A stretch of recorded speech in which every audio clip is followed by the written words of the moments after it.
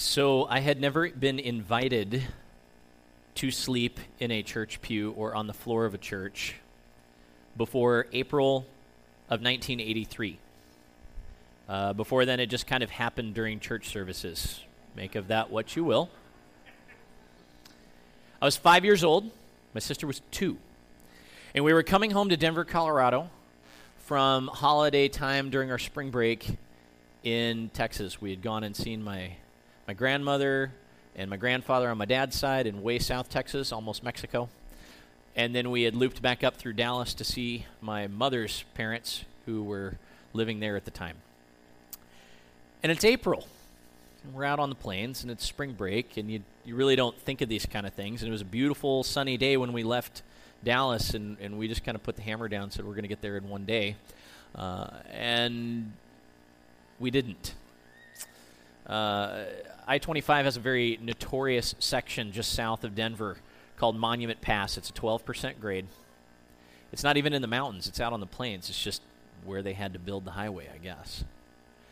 And it's a choke point.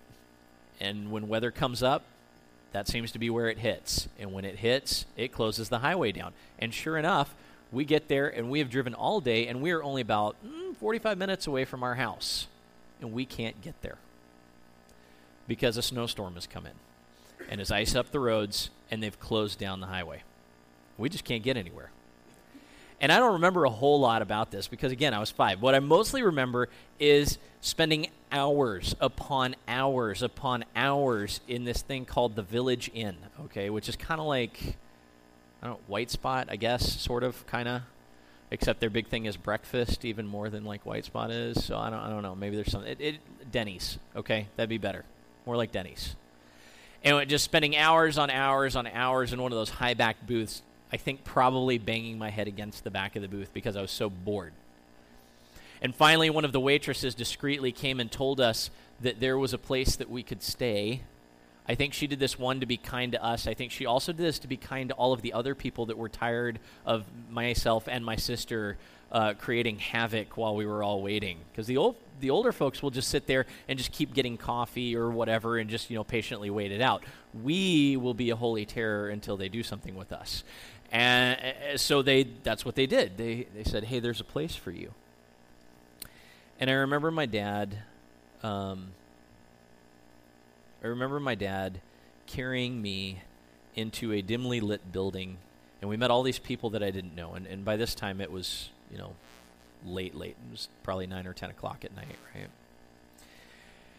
And there were people, some of them were handing out hot drinks. Some of them were handing out blankets. Dad got the drinks from a bearded man in flannel, and I got blankets from a gray-haired plump lady who smiled at me and patted my head. And then we went into a big room that was dark with a bunch of benches all over the place, crowded with other people that were stuck like us. And it was only when my eyes adjusted enough to the dark that I saw a big cross on the wall that I realized we were actually in a church. My mom came in with my sister, and we found a place among the pews to settle into. And Dad helped me out of my coat, and he made a pillow of it on his lap for me, and I snuggled down in this unfamiliar place, in this unfamiliar smelling blanket, to have some fitful kind of rest while my dad sipped on his drink and tried to kind of nod off himself in the pew. And I'd wake up every once in a while, and I don't really remember how much time had passed or whatever, not really knowing where I was, and then realizing that I was safe, even though I was in an unfamiliar place, and I was surrounded by strangers, and I was a stranger myself, but safe because of some people that I didn't know. About 3 o'clock in the morning, Dad nudges me awake and says, hey, they've opened the highway up, so we're going to go ahead and we're going to go home. And so we packed our stuff up, we gave our blankets back, and made our way home. And since then, I've had multiple opportunities to be the recipient of hospitality, and I've had multiple opportunities to be someone who gets to extend hospitality. But that was my first real, and I think probably most formative experience with hospitality. In a time of need, somebody that I didn't know and who didn't know me made space for me in order that I could be cared for and I could be safe. What does it mean for us to live generously? It starts, like we've talked about, with this expectation that we have something that is worth offering. We have to have generous expectations that what we have actually matters and that God is able to use it. We actually have to have generous expectations of the Lord, that he's going to take the meager things that we bring and say, yes, I can work with this. And one of the things I think we overlook so much is that we have such an ability to do. It may seem meager, but it is so powerful, is we have the ability to make space. We have the ability to make room. We have the ability to prepare a place. As David reflects on his life with the Lord, and he writes Psalm 23, says one of the main characteristics of why he praises the Lord is, you've prepared a place for me. Even in the midst of being assaulted, even in the midst of my enemies, you make space for me. You make room for me.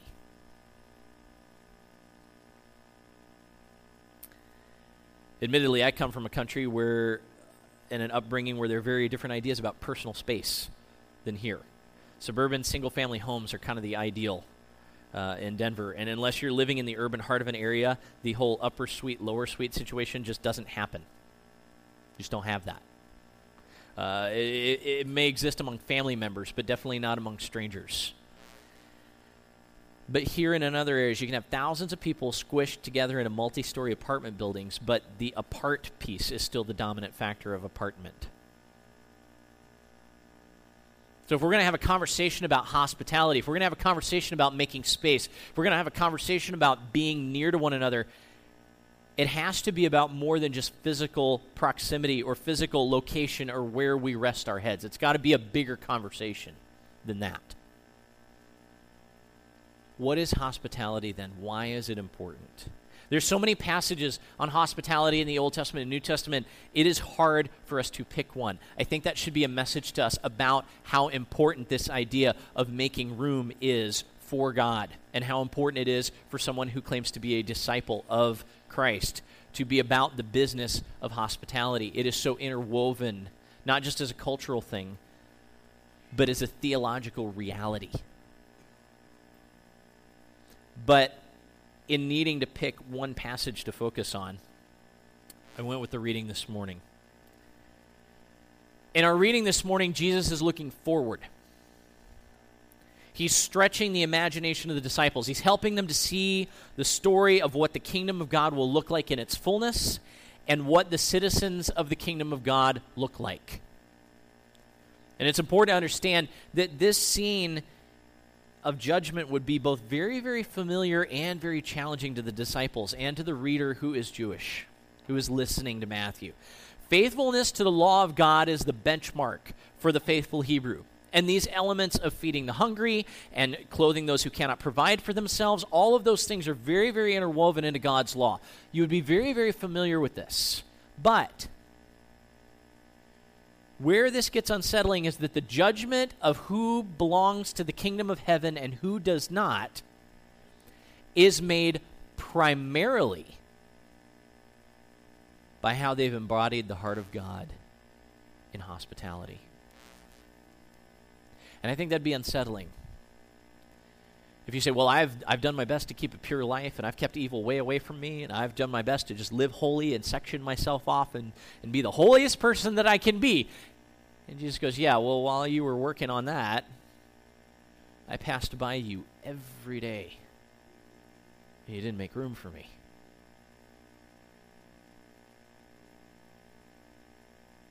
What am I supposed to do with that? It's very unsettling. I think to find a baseline to understand hospitality, we have to start with Jesus' words in verse 35. I was a stranger, and you brought me in. You need to realize every single thing that Jesus talks about in there, I was hungry, and you fed me. I was thirsty, and you gave me a drink. I needed clothes, and you clothed me. I was in prison. I was sick, and you cared for me, or you came to take care of me. Okay? We think of those things in our cultural terms. It was different then. You didn't just toss somebody bread. You didn't just give somebody a $5 and say, here, man, go get something at McDonald's, okay? To feed someone means to invite them into your space and share a meal. To even give someone a drink when they are thirsty. Go to John 4. Consider all the things that are going on with the woman at the well. How many cultural gaps Jesus breaks and crosses simply by saying, can I share some water with you? Will you share water with me?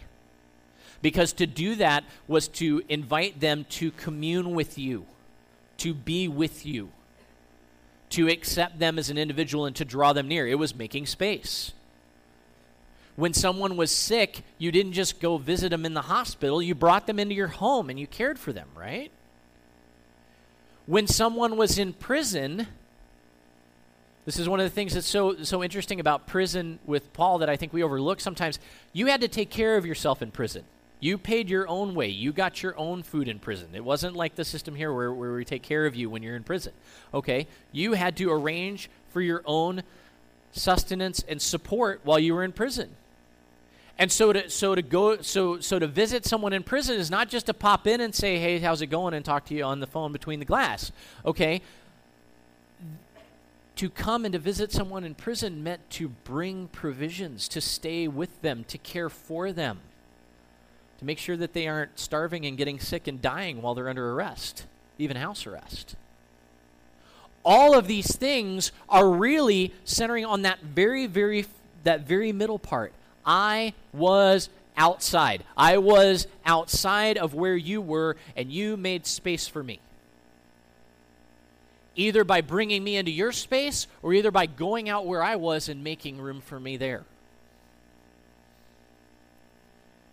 Again, that's why hospitality has to be a bigger conversation than just opening up your living room. Although I can just say opening up your living room and your dining table may be some of the most holy things that you ever do, ever. What God can do in a living room, what God can do around a dining room table is incredible. Consider how many of the teachings of Jesus take place around a meal. Consider how many of the formative things that happen between Jesus and the disciples, or between Jesus and other people, is when they invite them into his home. What could God do in your living room? What could God do in your dining table? That's where the conversation starts, but it's definitely not where the conversation ends. If we're going to understand hospitality in the Old Testament, we have to get the fact that it's not the same as what we consider to be social justice. It's not just giving stuff. It is elevating. It is renewing. It is bringing people together and realizing that we are all created in the image of God together. And when Jesus talks about this, I was a stranger and you invited me in, he's not just talking about something in the law. He's also drawing back to some of the oldest images in Hebrew identity. He's going back to the character of their father, Abraham. If we look in Genesis chapter 18, verses 1 through 16, we find Abraham. He's camped out in the wilderness, and he sees these three men out in the distance. And he runs out to them, and he asks to bring them some shade to them, bring them to some shade that is nearby, along with some bread and some water so that they can rest and they can eat and they can be refreshed and they can wash their feet. And after they accept, he talks with them and then asks if they might continue their journey into his camp. And they do, and he, as host, takes on the role of table waiter for them as they receive food and water and rest. And this is a social process that's a standard procedure for offering hospitality, and it accomplishes two things. First, it increases the honor of both the guest and the host. Okay? It increases the honor to those who are travelers because they know that this person thinks that they are worthy to bring them into their household and to give them honor as a guest. But it also brings honor to the host because as they go on their travels and they get to town, they're going to say, we were out in the wilderness and we met this guy named Abram and he was just the best host. And everybody goes, yeah. And they're like, I just want you to know when you're traveling in the wilderness, which is a truly dangerous place then, there's a safe spot for you there. You know you can go there. You know that it's safe. He will make room for you. So it accomplished that, but even more than this, it accomplished something else. Like I said, if the wilderness is dangerous and you're out in the wilderness and that's where you're living, hospitality does a really amazing thing. It takes the stranger and it turns them into a guest, and it removes the threat of them being a stranger. If they come into your household, they don't come in as a stranger anymore. They come in as your guest. You've already extended honor. You've already opened the doors. There's no reason for them to not come in. And who would then break that honor by choosing to do something underhanded? Oh, no. I brought you in as a guest, and I give you honor. And it diffuses the threat. It takes away the threat of the unknown. And I think this is both a practical and a theological foundation for hospitality, because we live in a world now where we encounter strangers all the time. They are skirting our camp day and night, aren't they? We are part of a global community where multi-faith, multi-ethnic, multi-economic, multi-gender diversity often serves not to be something that we can join together in. It serves to section us off into little pieces. It serves to divide us up into little clumps of people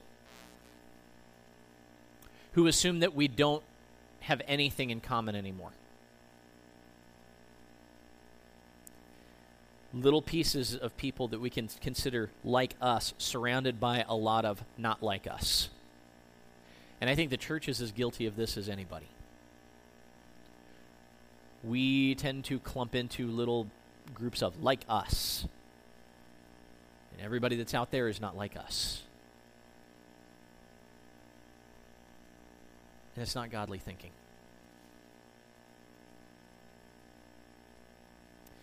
See, those differences then are allowed to grow, and in their wake they sow fear of difference between us and others. And that acts as a barrier to forging relationships or creating the connectedness that is the hallmark of the kingdom of God.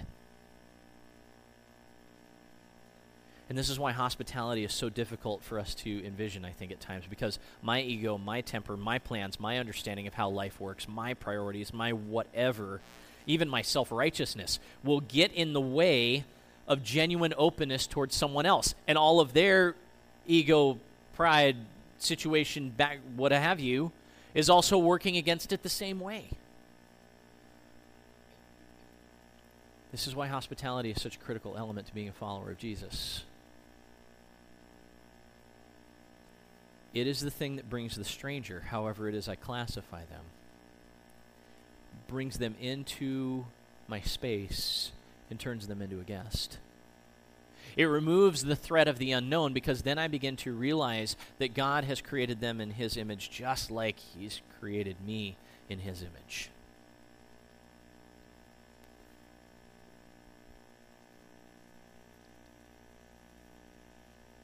It removes the threat of that difference, and it makes me have to risk recognizing that our similarities are greater than our differences as humans. And those differences actually enhance the relationship that the Spirit of God can build in between us. Abraham risks a lot to be hospitable. And in every story of godly hospitality in the Old Testament and the New Testament, those stories contain an element of risk. They have to. Making ourselves vulnerable to someone else first, giving them the benefit of the doubt and engaging them as a child of God, just like us. The only way that I think we can do that well is when we consider the realization that we are all strangers at one time or another. We are travelers who are not settled yet and are somewhat out of place. This is not our home, right? God is bringing the renewed home for us. It is on its way, but it's not here yet. We're not home yet. We are travelers. And so when we offer hospitality, it's as one who realizes that, like you, like me, I'm on my way somewhere. And I'm not there yet. But we're better when we get there together.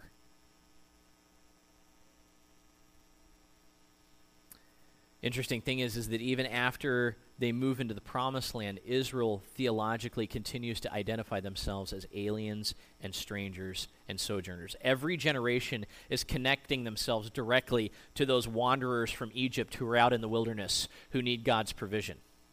Even now, at Passover, they say, well, our fathers, and they bridge like just thousands of years of generations just in one sentence and say, our fathers were brought out of Egypt.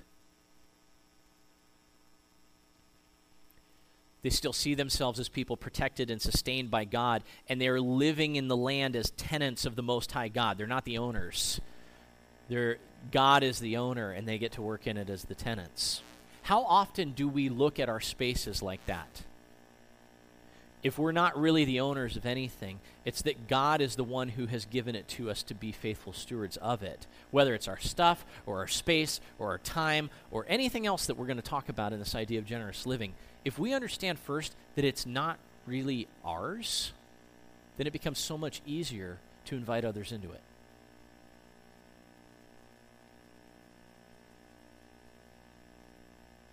See, that grace that God gave them was to be carried over to their attitudes and actions toward people traveling in and out of their lives. And that mindset is the core of what it means to be hospitable now. Is to take the grace that God pours out on you and me and splash it over into the people that are traveling in and out of our lives. In whatever way they're traveling in and out, however long they're in our atmosphere. We make room for them. That's what it means to be generous in our space. If we really believe the words to the hymn, "The world is not my home, I'm just passing through," to the new creation that awaits us someday, that is a universal thing that's shared by everybody. You, me, everybody. And so Jesus astounds the righteous members of the parable and the disciples who are listening to this parable in Matthew 25 alike by identifying as a stranger himself. He says, I was a stranger. He's a sojourning king. He's traveling through foreign lands to a kingdom that is near and is at hand but is not fully realized yet. And anyone who walks with him is walking in that same journey. You and I are too. This challenges you and I to alter how we are living now in light of where the story's going. The strangers among us need to be invited to share in the generosity of the king who himself is a stranger. And so hospitality is this core Christian belief, but what does it look like? What does it mean then for us to be hospitable? What does it mean for us to be generous with our space, to make room for people? We live in a world where hospitality is now an industry. We've limited and outsourced care and welcome to fancy hotels and concierges.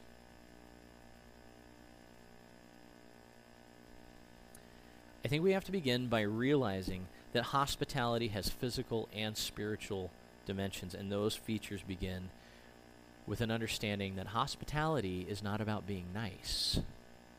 Not if you're a Christian. Hospitality is about being sincere. Very different. Here's what I mean.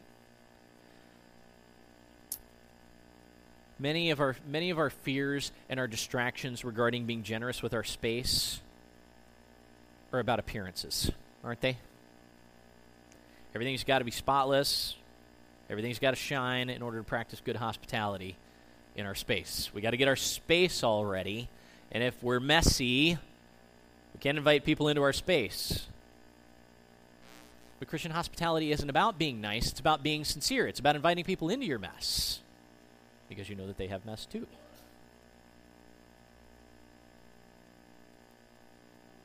And that God is working on our mess, right? That's what we talked about a couple months ago when we were looking at the book of Philemon. Your mess is mine. That's part of the common thing that we share as the body of Christ. Okay? The best hospitality is when we let our guard down and we're willing to invite people into our mess. That's where the vulnerability and honesty of the real actually creates relationships where Christ can flourish. We stop being those scary, perfect Christians that have it all together, and we start being people of God. that isn't just acceptable, it's imperative for bridging the relational division and distance that lives in our world. And so I think hospitality that is sincere looks like four things. First, it is being attentive. There is a teacher of the law that wants to justify himself to Jesus when Jesus says, well, you know the commandments that bring eternal life in the kingdom, right? And he says, of course I do. It's love God with everything you've got, love your neighbor as yourself. He says, gold star for you, go live it. And the Pharisee says, okay, fine, but who's my neighbor? And you know the funny thing is, Jesus doesn't answer him. He just tells a story. And then says, fine, so based on this story, who do you think a neighbor is? Who do you think is being a good neighbor? Jesus does not limit the question, who is my neighbor? He will let you expand that as far as you are willing. And then he challenges you to expand it even farther than you're willing. And to keep expanding it, and to keep expanding it, and to keep expanding it. I believe that one of the core things of being a disciple of Jesus is that my circle of people who I think of as are not like me should be getting smaller and smaller and smaller and smaller and smaller my whole life until it doesn't exist anymore. God willing, it will get that way. Lord, let it be that way.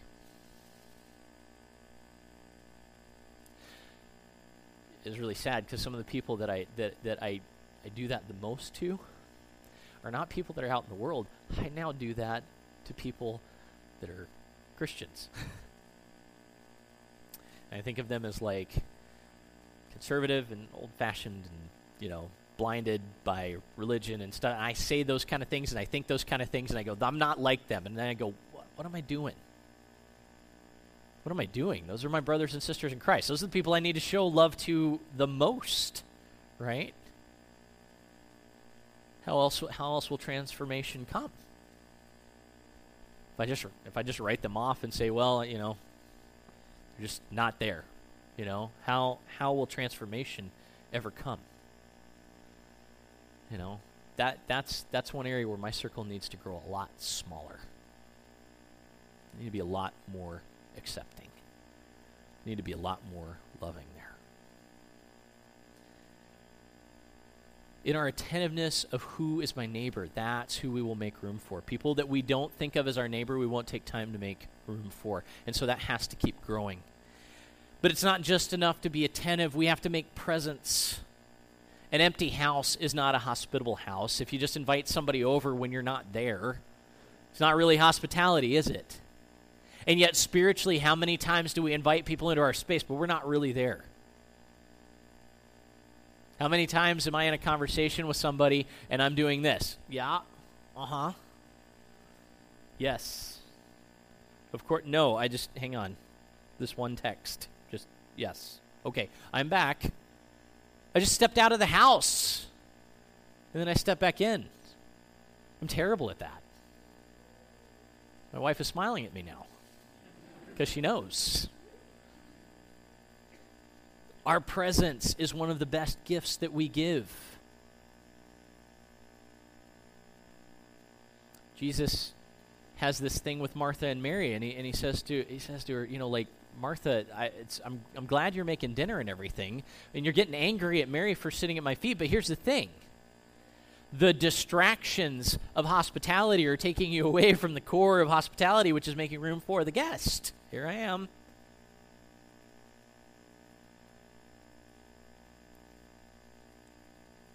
And so we need presence, but then even more, hospitality happens in our willingness to seek out the margins. Jesus tells another story of a guy who's throwing a wedding feast, and all of his guests of honor have these really stupid excuses. I just bought a set of oxen, I need to go try them out. Like, really? I'm surprised he didn't throw, I have to wash my hair in there. And his response is, go out into the streets, go out into the alleys, go out into the garbage dump. I don't care where you have to go.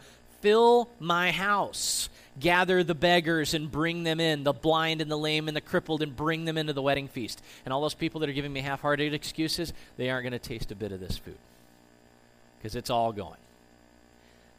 Hospitality is going to continue to look into the margins. Hospitality should at times meet with resistance from ourselves and others. That's how we know that we're looking in the right places. It's bringing dignity to those who don't have it. And sometimes that's going to bring resistance.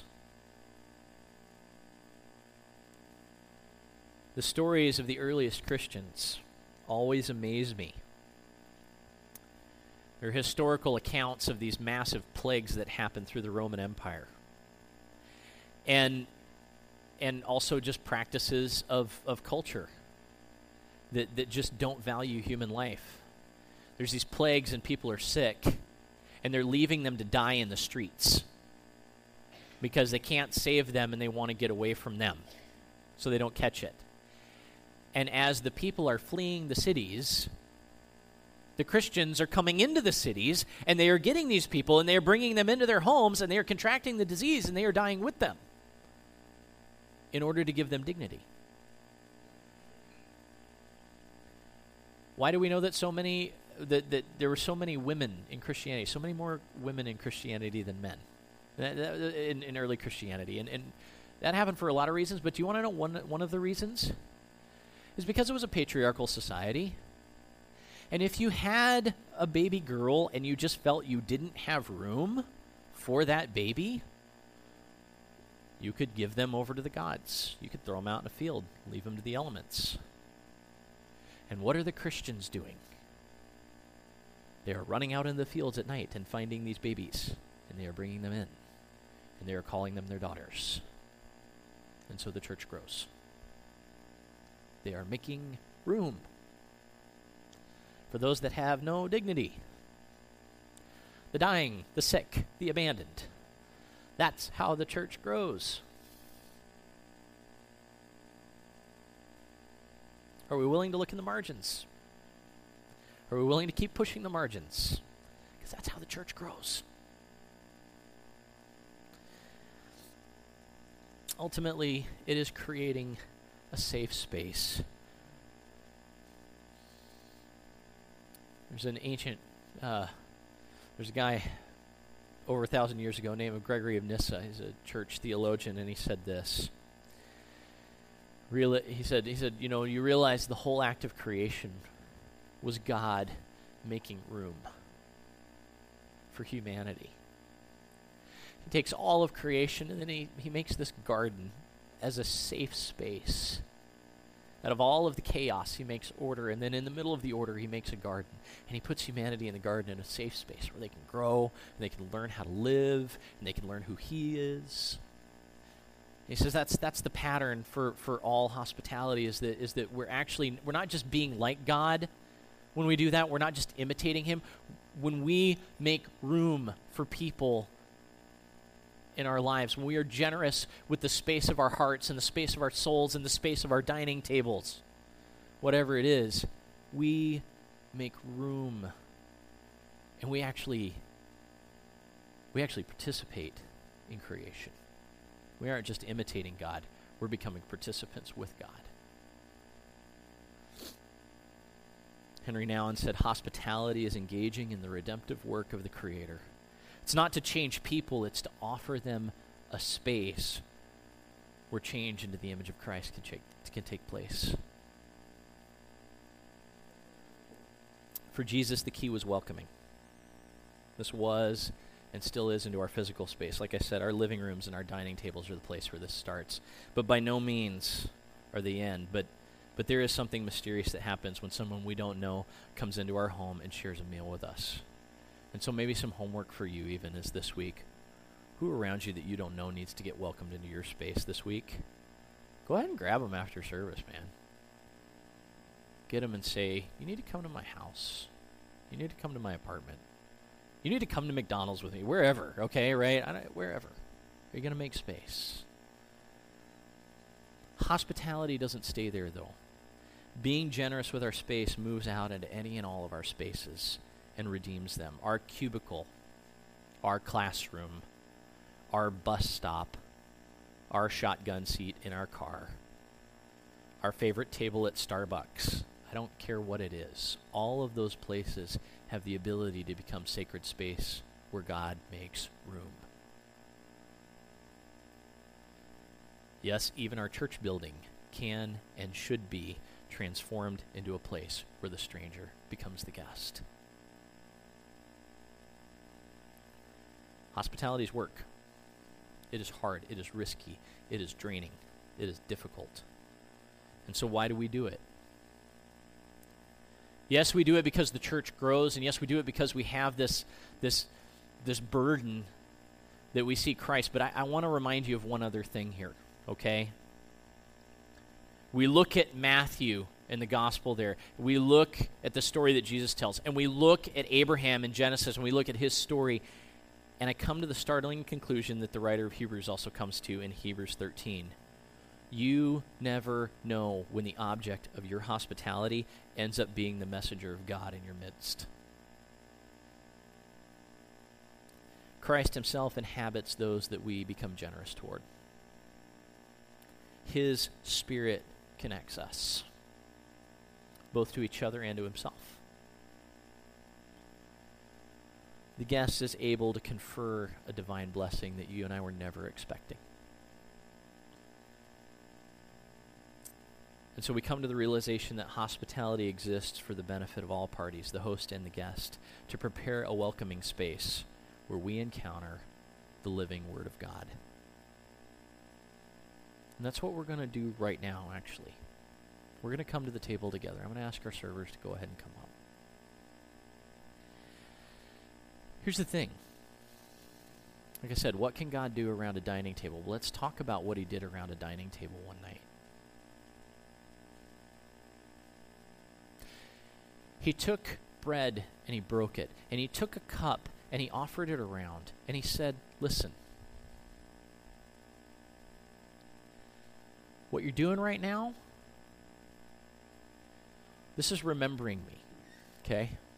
But not just remembering me like in terms of recalling me from a long distant time and place.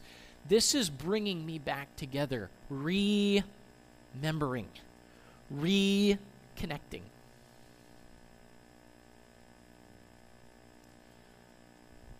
We spend so much time fragmented as the body of God. We spend so much time out in our own little spaces. And this is why we need to do this every week. This is why we need to come together. We need to take the bread and we need to take the cup together, because I need to be reminded that Jesus is remembering me to you. He is reconnecting me to you. Our lives, because of God's Spirit, are intertwined in a way that goes beyond flesh and blood. And so in this body, in this blood, at this table,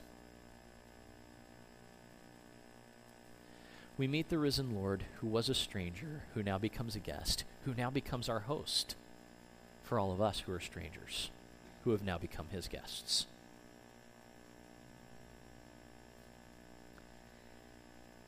And as we share in him, we stop becoming strangers to each other. We stop becoming separate. And we start becoming known again. Known by God, known by each other.